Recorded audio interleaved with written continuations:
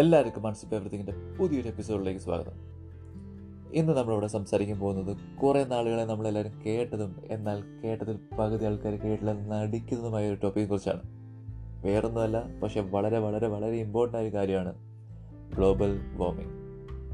ആ back button വെളിയിൽ നിന്ന് കൈയെടുത്തോ, കുറച്ചും കൂടെ ക്ഷമ വേണം, ഒന്ന് കേട്ടിരിക്കും.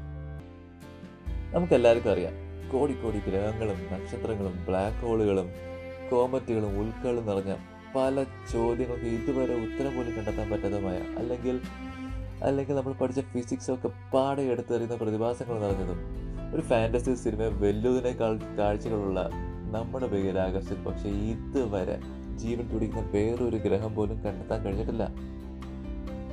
ഈ ഒരു കുഞ്ഞു ഗ്രഹത്തിലാണ് നമ്മൾ നമ്മുടെ വീട്ടുകാരും കൂട്ടുകാരും സ്വപ്നങ്ങളുമായിട്ട് എല്ലാ ദിവസവും കിടന്നു പോകുന്നത്.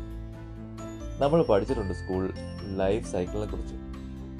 നമ്മുടെ ഈ കുഞ്ഞു ഭൂമിയിൽ ഓരോ ജീവജാലങ്ങൾക്കും ഓരോ കടമകൾ കൊടുത്തിട്ടുണ്ട്. ഓരോ ജീവജാലങ്ങളും നമ്മുടെ പ്രകൃതിയെ ആശ്രയിച്ചാണ് ശരിക്കും ജീവിക്കുന്നത്. അങ്ങനെ പ്രകൃതിയുടെ ഒരു ബാലൻസ് മെയിൻറ്റെയിൻ ചെയ്യാൻ പറ്റത്തുള്ളൂ.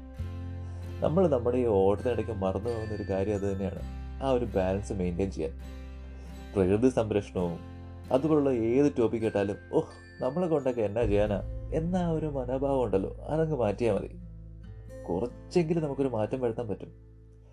എന്തിനു പറയുന്നു, ഗ്രേറ്റ തൂൺബെർഗ്, ഒരു കൊച്ചു സ്വീഡിഷ് പെൺകുട്ടി തൻ്റെ 15ാമത്തെ വയസ്സിൽ നടത്തിയ ഒറ്റയാൾ പോരാട്ടമല്ലേ ഇപ്പം സ്കൂൾ ക്ലൈമറ്റ് സ്ട്രൈക്ക് എന്നും അല്ലെങ്കിൽ ഫ്രൈഡേസ് ഫോർ ഫ്യൂച്ചർ എന്ന ഒരു വലിയ മൂവ്മെൻറ്റ് തന്നെ തുടക്കം കുറിച്ചത്. കൊച്ചു പിള്ളേർ എല്ലാ വെള്ളിയാഴ്ചകളും ഒരുമിച്ച് കൂടി പ്രകൃതി നെഞ്ചോട് ചേർത്ത് സംരക്ഷിക്കാൻ വേണ്ടി അവർ സ്ട്രൈക്ക് ചെയ്യുകയാണ്. ആ കുരുന്നുകൾ ഉന്നതതല നേതാക്കന്മാർക്കെതിരെയാണ് നേരിട്ട് പോരാടുന്നത്. അതുകൊണ്ട് തന്നെ അത് പെട്ടെന്ന് ലോക ശ്രദ്ധ പിടിച്ചുപറ്റി. പല ലോകരാജ്യങ്ങളിപ്പം അതിനനുകൂലിച്ച് മുന്നിട്ടിറങ്ങി വന്നിരിക്കുകയാണ്. അവർ പല പദ്ധതികളും ആവിഷ്കരിച്ചു കഴിഞ്ഞു. ഇനി ഉള്ള ഭാവി തലമുറകളെ അവർക്ക് സംരക്ഷിക്കാൻ വേണ്ടി എല്ലാ വർഷവും കാർബൺ ഡയോക്സൈഡിൻ്റെ അളവ് അന്തരീക്ഷത്തിൽ ഇങ്ങനെ കൂടി കൊണ്ടുവരികയാണ്. അത് ഉണ്ടാക്കുന്ന പ്രത്യാഘാതങ്ങൾ വളരെ വളരെ വലുതാണ്. മനുഷ്യരാശി തന്നെ അത് ഇല്ലാതാക്കും ഈ ഒരു അളവിൽ മുന്നോട്ട് പോയാൽ. എന്തുകൊണ്ട് ഈ ഒരു സത്യത്തെ അല്ലെങ്കിൽ ഈ ഒരു സത്യത്തിനെതിരെ മുഖം തിരിക്കുന്നു എന്നാണ് ഈ കുരുന്നുകൾ നമ്മളോട് ചോദിക്കുന്നത്, അല്ലെങ്കിൽ ഈ കുരുന്നുകൾ ലോകത്തോട് ചോദിക്കുന്നത്. ഈ ലോകതാപം ക്രമാതീതമായി കൂടുന്നതുകൊണ്ട് എന്ത് സംഭവിക്കുന്ന അറിയാവും. നമ്മുടെ മഞ്ഞുമലകളിലെ മഞ്ഞ് ഉരുകി ഇറക്കും.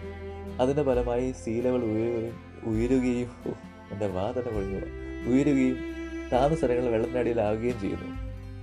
കുടിവെള്ളവും ശ്വസിക്കാൻ നല്ല വായു ഇല്ലാതാവുകയും അല്ലെങ്കിൽ കൃഷിക്ക് പര്യാപ്തമായ ഭൂമി ഇല്ലാതാവുകയും നമ്മുടെ ഓസോൺ പാളിയിൽ ഉണ്ടാകുന്ന വിള്ളൽ വഴി, നമ്മൾ കേട്ടിട്ടുണ്ടല്ലോ പാളിയിലെ വിള്ളൽ ഓസോൺ പാളിയിലെ വിള്ളൽ അതുവഴി നേരിട്ട് വമിക്കുന്ന അൾട്രാവയലറ്റ് കിരണങ്ങൾ ഉണ്ടാക്കുന്ന പലവിധ രോഗങ്ങളും അത് മനുഷ്യരാശി തന്നെ ഇല്ലാതാക്കും ഒരു സമയം കഴിഞ്ഞു കഴിഞ്ഞാൽ. ഇതൊക്കെ നമ്മൾ അറിഞ്ഞുകൊണ്ട് തന്നെയാണ്, അല്ലെങ്കിൽ ഈ ഒരു സത്യം അറിഞ്ഞിട്ടും അറിഞ്ഞില്ല എന്ന് നടിക്കുന്നു.